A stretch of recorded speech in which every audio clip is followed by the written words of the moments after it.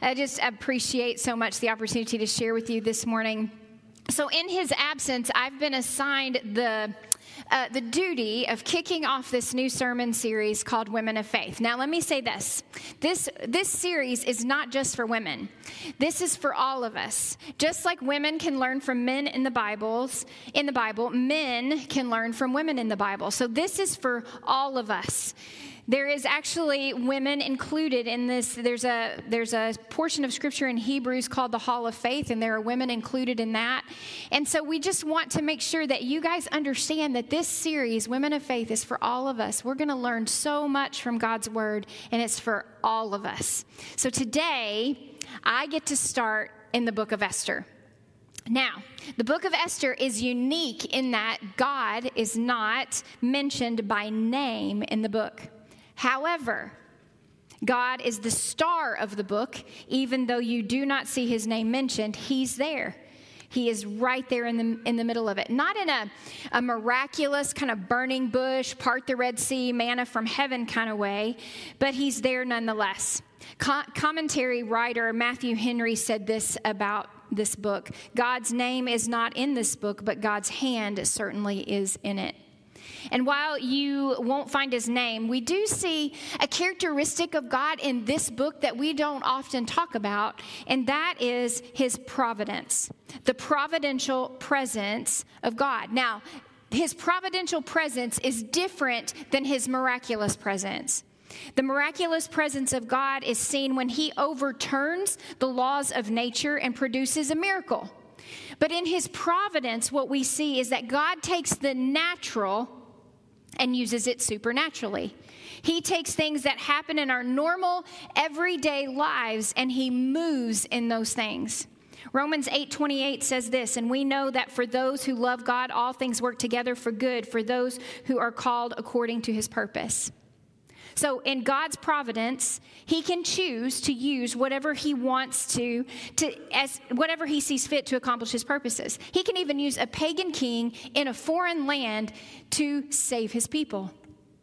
He can use a Jewish girl in the court of a Persian king to thwart the plans of evil. Now, we may not understand this. This may not make any sense to us, and this may even be uncomfortable to our sensibilities of God. But our great God, you guys, does not owe us an explanation for how he works. This brings up another one of his characteristics, and that is that he is a sovereign God. That simply means he has power and authority. And I don't know about you, but I actually like the fact that I serve a big God that is so big and so wholly other that I don't understand the way he moves all of the time. And I can't ever comprehend all there is to know about him. My heart actually echoes a sentiment that Kay Warren said when she said this. She said, I would rather walk every day in the darkness with a God who remains a mystery to me than in the light with a God I completely understand.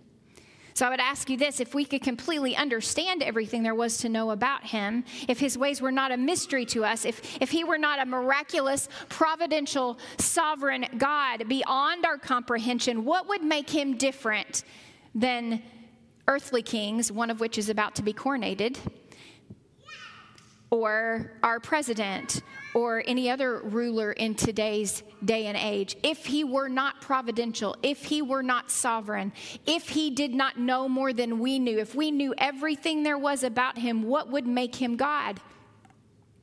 And even though this frustrates us, and even though we may not be able to answer all the why questions, I find comfort in knowing that our God is not to be understood, that he is beyond us, that he is incomprehensible and divine, that he is a good God, and his goodness sometimes challenges our faith and pushes us to kind of stand on the precipice where we have to let go of control.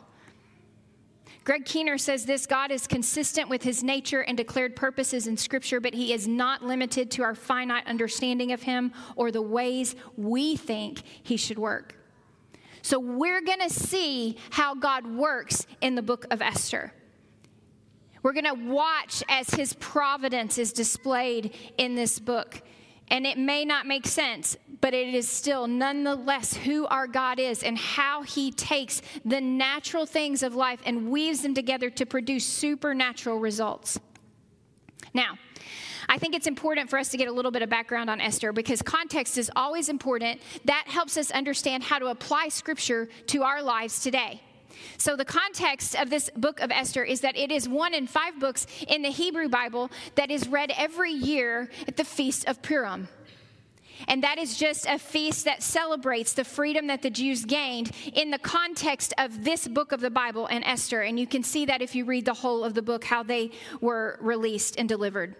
Now, also, without this book, we would not know or understand any of what happened to the Jewish people after they were captured by the Babylonians. And what we see in the book of Esther is that the Babylonians captured the Jewish people, but then the Babylonians were defeated by the Medes and then the Persians. And then after the Babylonians were defeated, this Persian king then tells them, you can go back to your homeland and rebuild Jerusalem. But only about 50,000 of them go back to rebuild. 1 million of them decide to stay in this foreign land, in this foreign place. And so what we see here is that we have this foreign people in this foreign land, and now we have Esther, who is a foreigner. Now, all of this makes sense. If you just follow the story here, it will all make sense eventually, because Esther, this is all unknown to her. And we'll talk more about that here in a minute. But because we can't read the whole story, I read the whole book of Esther a few times just getting ready for this sermon.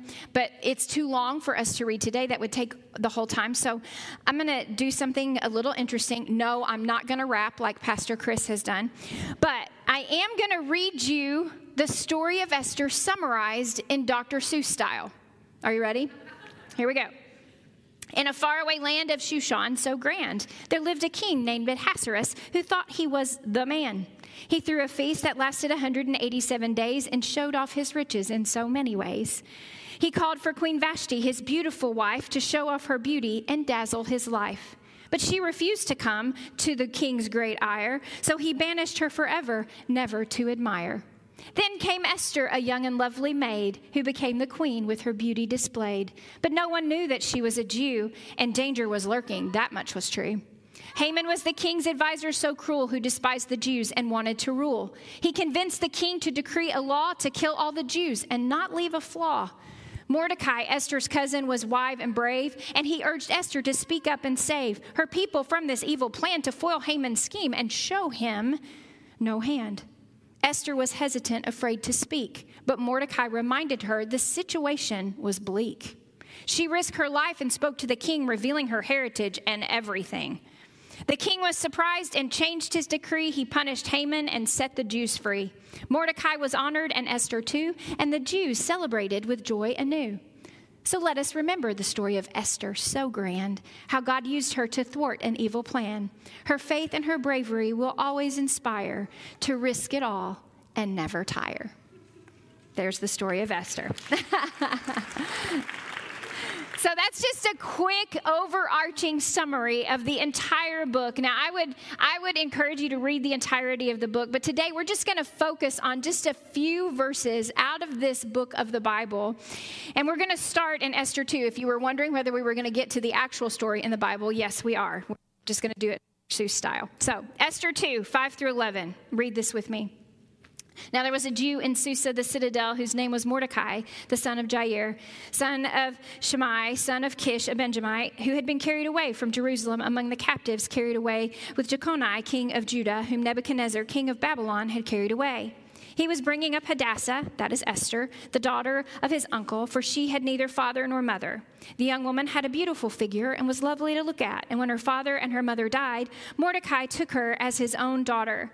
So when the king's order and his edict were proclaimed, and when many young women were gathered in Susa, the citadel, in custody of Hegai, Esther also was taken into the king's palace and put into custody of Hegai, who had charge of the women. And the young woman pleased him and won his favor, and he quickly provided her with her cosmetics and her portion of food, and with 7 chosen young women from the king's palace, and advanced her and her young women to the best place in the harem. Esther had not made known her people or kindred, for Mordecai had commanded her not to make it known.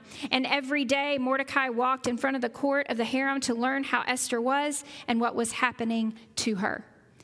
Now, If you don't hear anything I say this morning, or if that Sunday afternoon nap is about to kick in really quickly here, prop your eyelids open, sit up. This is the big tap on the shoulder moment for us in the story of Esther.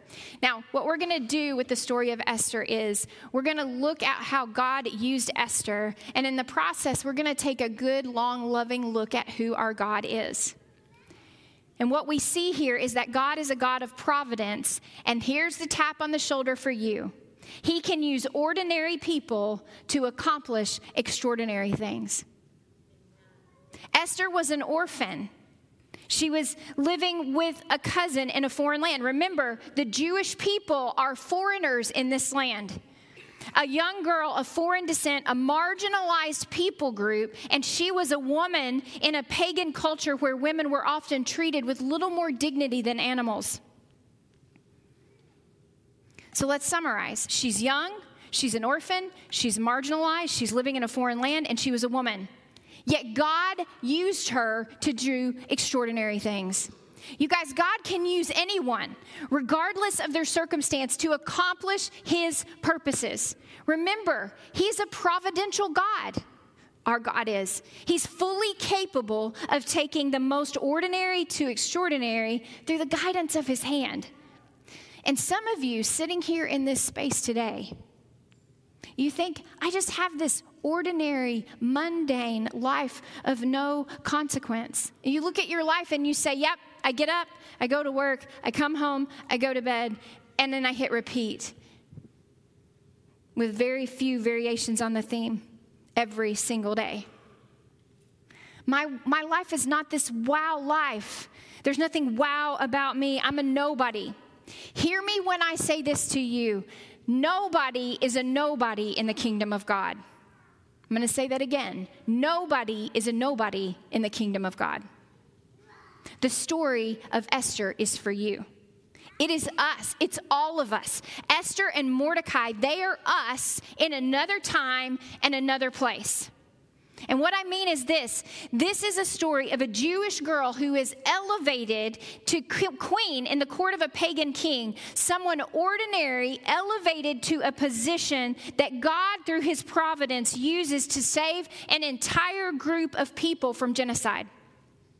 And what you need to know today, friends, is this. As Oswald Chambers said, all of God's people are ordinary people who have been made extraordinary by the purpose he has given them.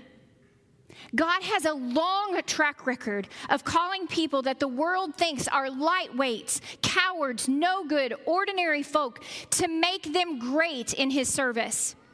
Acts 4:13 says this. The members of the council were amazed when they saw the boldness of Peter and John, for they could see that they were ordinary men with no special training in the scriptures. They also recognized them as men who had been with Jesus. Just as Peter and John were ordinary men used by God, Esther was used by God. And he has that track record of using ordinary, unsuspecting people to do extraordinary things.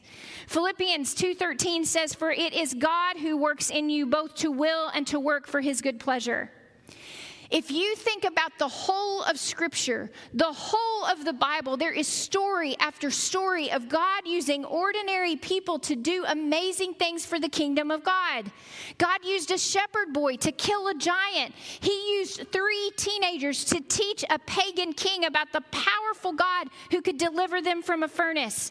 He used a prostitute to help his people win a battle. He used a rebellious, murdering, adopted son of Pharaoh's daughter to lead the Jewish people to freedom.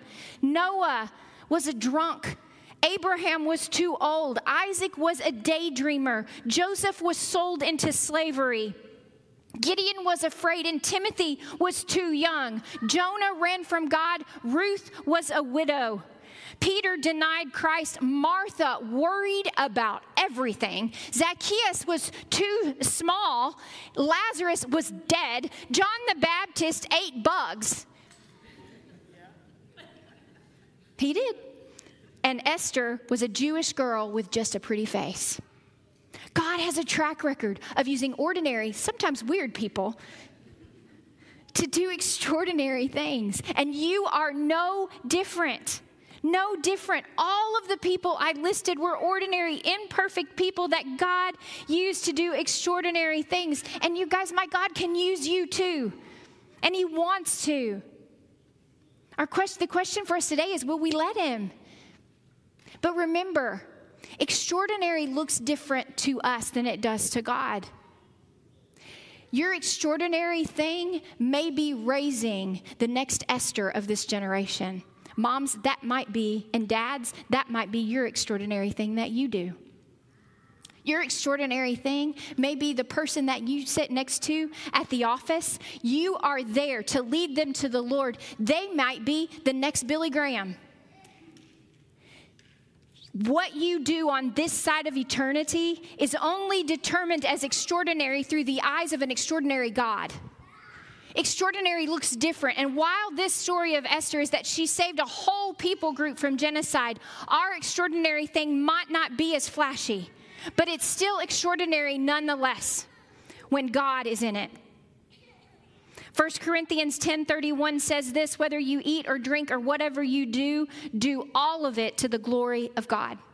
Everything we do, if we will do it to the glory of God, he can take the interwoven pieces of our life and make it extraordinary for the kingdom of God. Allow him to do this is a matter of posture, a matter of trust, and a matter of intentionality. It's a matter of boldness. And this is another thing that we can learn from the story of Esther about God, that God is a powerful God, and he can give us the courage we need in difficult circumstances to do extraordinary things for him. God's power, he can give us the courage for bold faith. Esther, she faced significant opposition when she decided to speak up for her people. You know, I think we like to romanticize this story of Esther. I think we like to think that she walked in, wow, she got to be the queen. She got to walk into this opulent palace, and she got to have all of these cosmetics and all of these women to wait on her and all of these things. But if you think about it, really think about it, historically, contextually, from Esther's point of view, she was a Jewish girl who was rounded up by a pagan king, by his officials, and she was placed in a harem of hundreds of women. This was against her faith. This was against everything she knew to be true. And it also caused her to have to give up any dreams she might have had of having a traditional Jewish marriage where she was the only woman in her husband's life, a life where they would have children and raise them in the Jewish faith. Everything about this was a far cry from anything Esther ever dreamed her life would be. She had to have a tremendous amount of courage to do all that she did. She had to endure a lot. And she humbly accepted her plight in life and found favor among the king's servants, and eventually she found favor with the king. Then Haman began to plot against the Jews, and the king then unwittingly signed an edict that would destroy all the Jews in their land. And Mordecai asked her to talk to the king, and she replies to Mordecai's request. And look at this in chapter 4, verses 15 through 17. Then Esther told them to reply to Mordecai, "Go gather all the Jews to be found in Susa and hold a fast on my behalf, and do not eat or drink for 3 days, night or day. I and my young women will also fast as you do. Then I will go to the king, though it is against the law, and if I perish, I perish."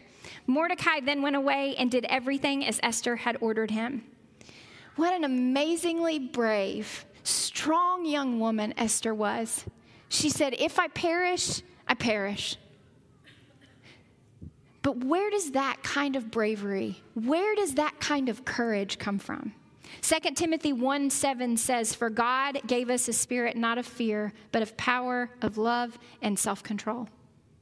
And then Isaiah 41:10 says, "Fear not, for I am with you. Be not dismayed, for I am your God. I will strengthen you. I will help you. I will uphold you with my righteous right hand."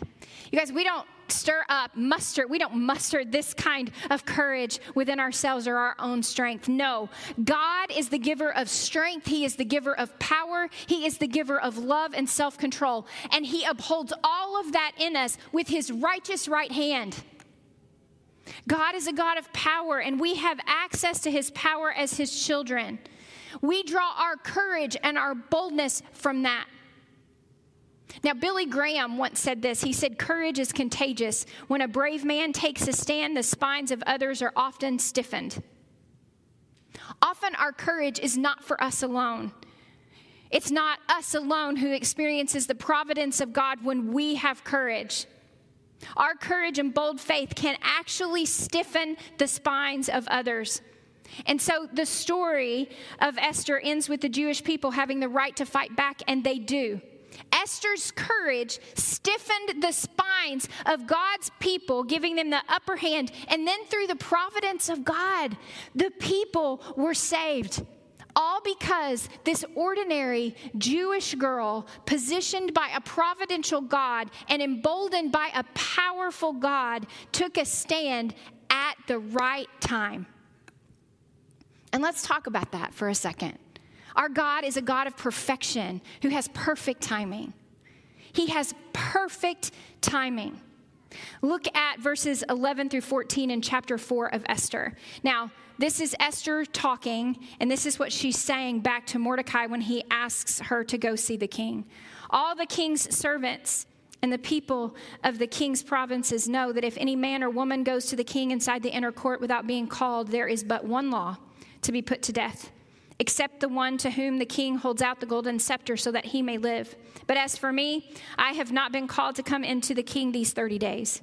And they told Mordecai what Esther had said, and then Mordecai told them to reply to Esther, "Do not think to yourself that in the king's palace you will escape any more than all the other Jews. For if you keep silent at this time, relief and deliverance will rise for the Jews from another place.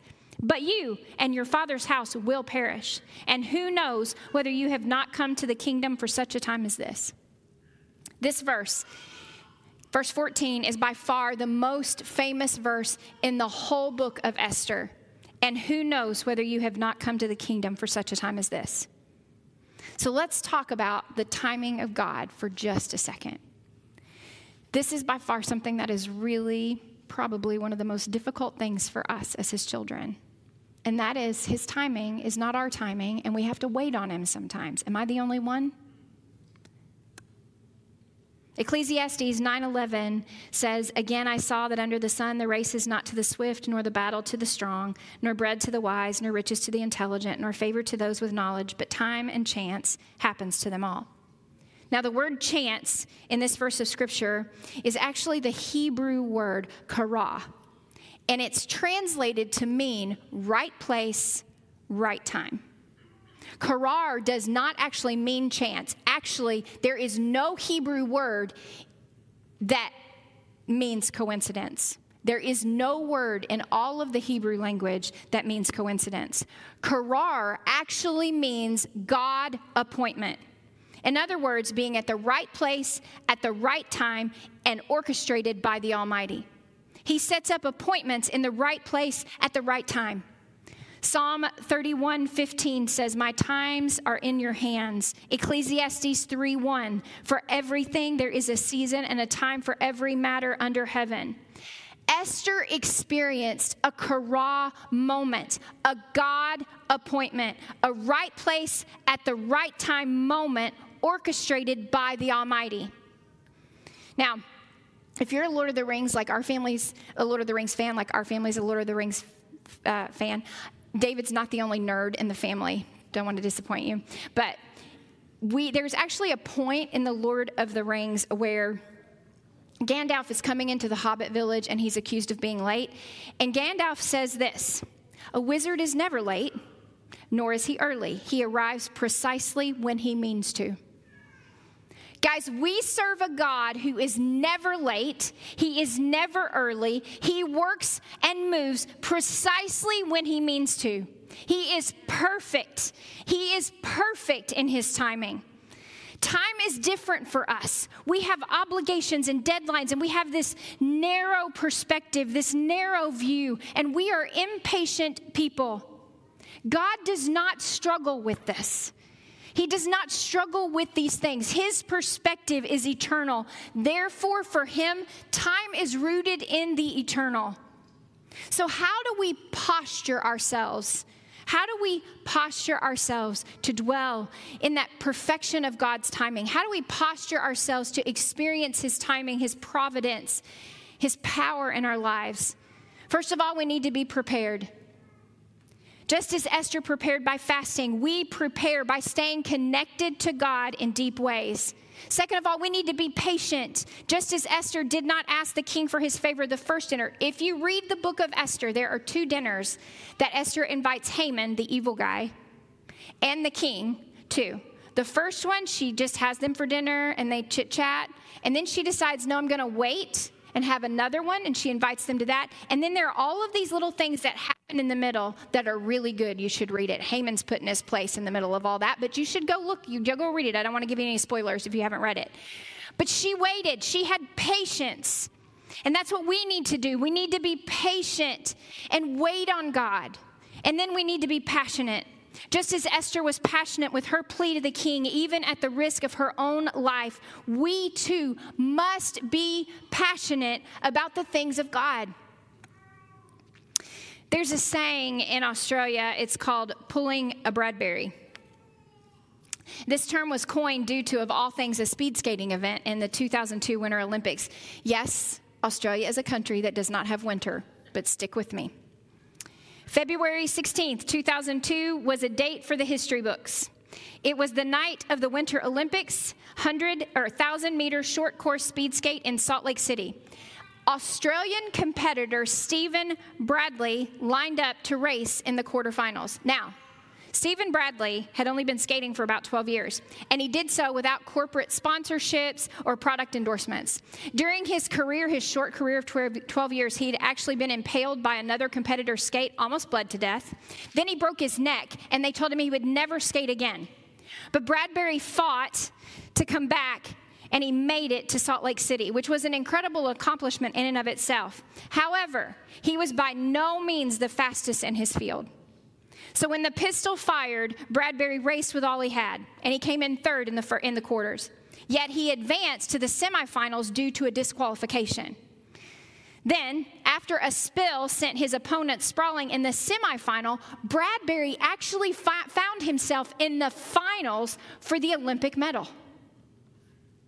Now, his competitors were quicker, but Bradley was not intimidated. He competed to the best of his ability, but he was at the back of the pack the whole time. They were rounding the final corner, headed toward the finish line, and the Chinese competitor lost his footing and took out the whole rest of the heat, except for Stephen Bradbury. Stephen Bradbury, who had been in last place, crossed the finish line and won Olympic gold. So they won their first ever Australian Winter Olympic gold medal. And they call this pulling a Bradbury, which means being at the right place at the right time to experience unexpected success. For our purposes today, I would call that pulling an Esther. Esther, she had this God appointment in a court of a pagan king. She didn't give up.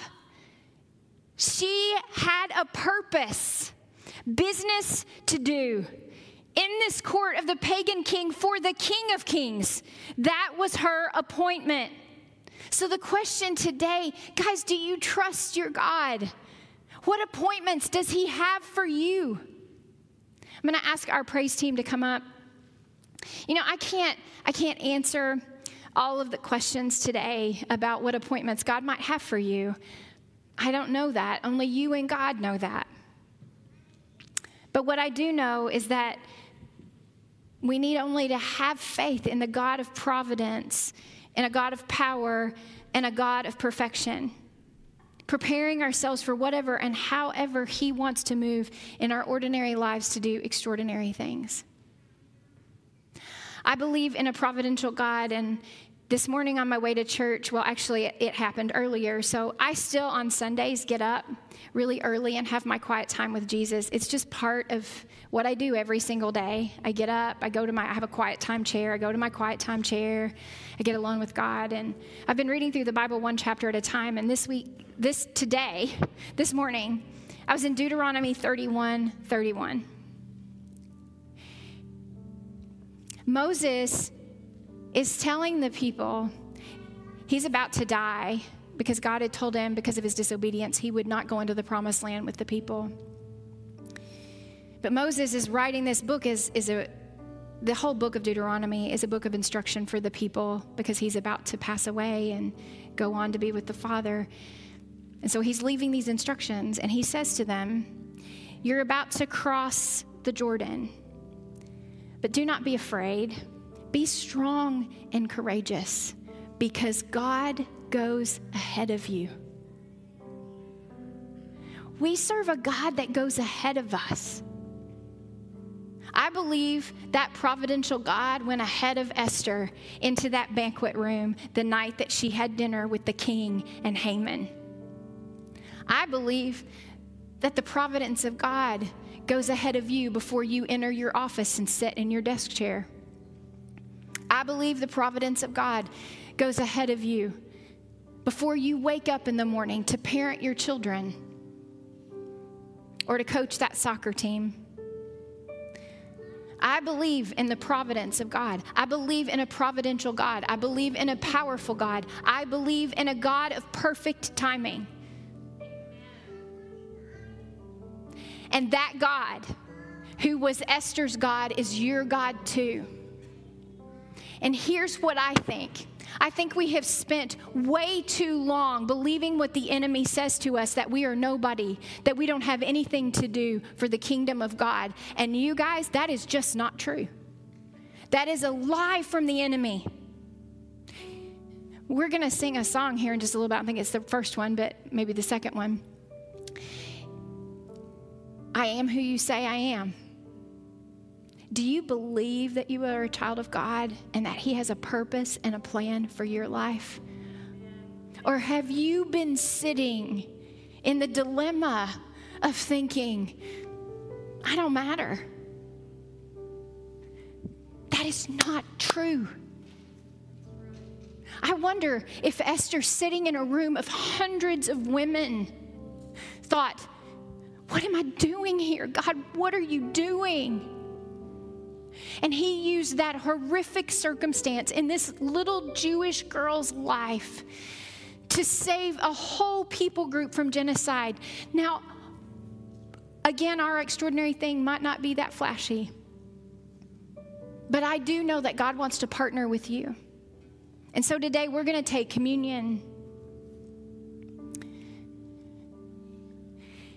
And I think we need strength for the days that we live in and the lives that we live and the places that God puts us in this day and age. I think we need strength. And so if you're a believer, your strength comes from the Lord. You are covered. You were bought with a price, with the blood of Jesus, and his body was broken for you. And that is where your strength comes from. So today, if you know Jesus, taking this communion is just having that intimate moment with him, touching the hem of his garment, the one who saved you, the one who gives you strength, the one who has called you for his purpose and his plan. So have that moment with him where you thank him and give him praise and ask him, give him your life. I've been praying this prayer from this monk the last few mornings. I was prompted by a devotion that I've been doing, and it just simply says in that prayer, it says, God, I belong to you. Do with me what you will. That's a hard prayer to pray. Do with me what you will. I stand here today only because God has done with me what he would. I'm an introvert, and this used to scare me to death. But I know that God can do the extraordinary because he's done it in my life. I know he can do it for you too. I'm going to ask you to bow your heads and close your eyes real quick because there is another person in this room or online, and you may not know Jesus today, and you want to place your faith in a God that loves you enough to work his providence and his power and his perfection in your life. So if you would like to accept Jesus as your Savior today, would you just slip your hand up right where you are? Nobody's looking around. I'm not going to call you out. If you would like to accept him as your Savior, just lift your hand.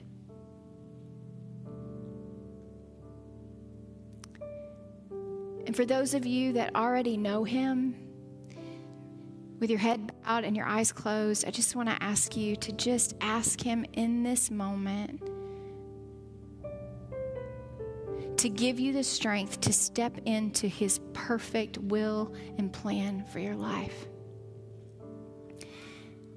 Jesus, we thank you for your blood and for your body. We thank you for the saving grace of your Son, Jesus Christ, and we thank you, God, for that sacrifice you made in sending your Son. And God, today as we take communion, I pray that we would dedicate our lives to you, being willing for you to do what you will with our lives. Father, give us the courage that Esther had, the boldness that she had. Help us to believe in your providence, in your power, and in the perfect timing of your plan, God. Today as we take communion, I pray that it would be an act of worship to you, an act of complete surrender to you. In Jesus' name we pray. Amen.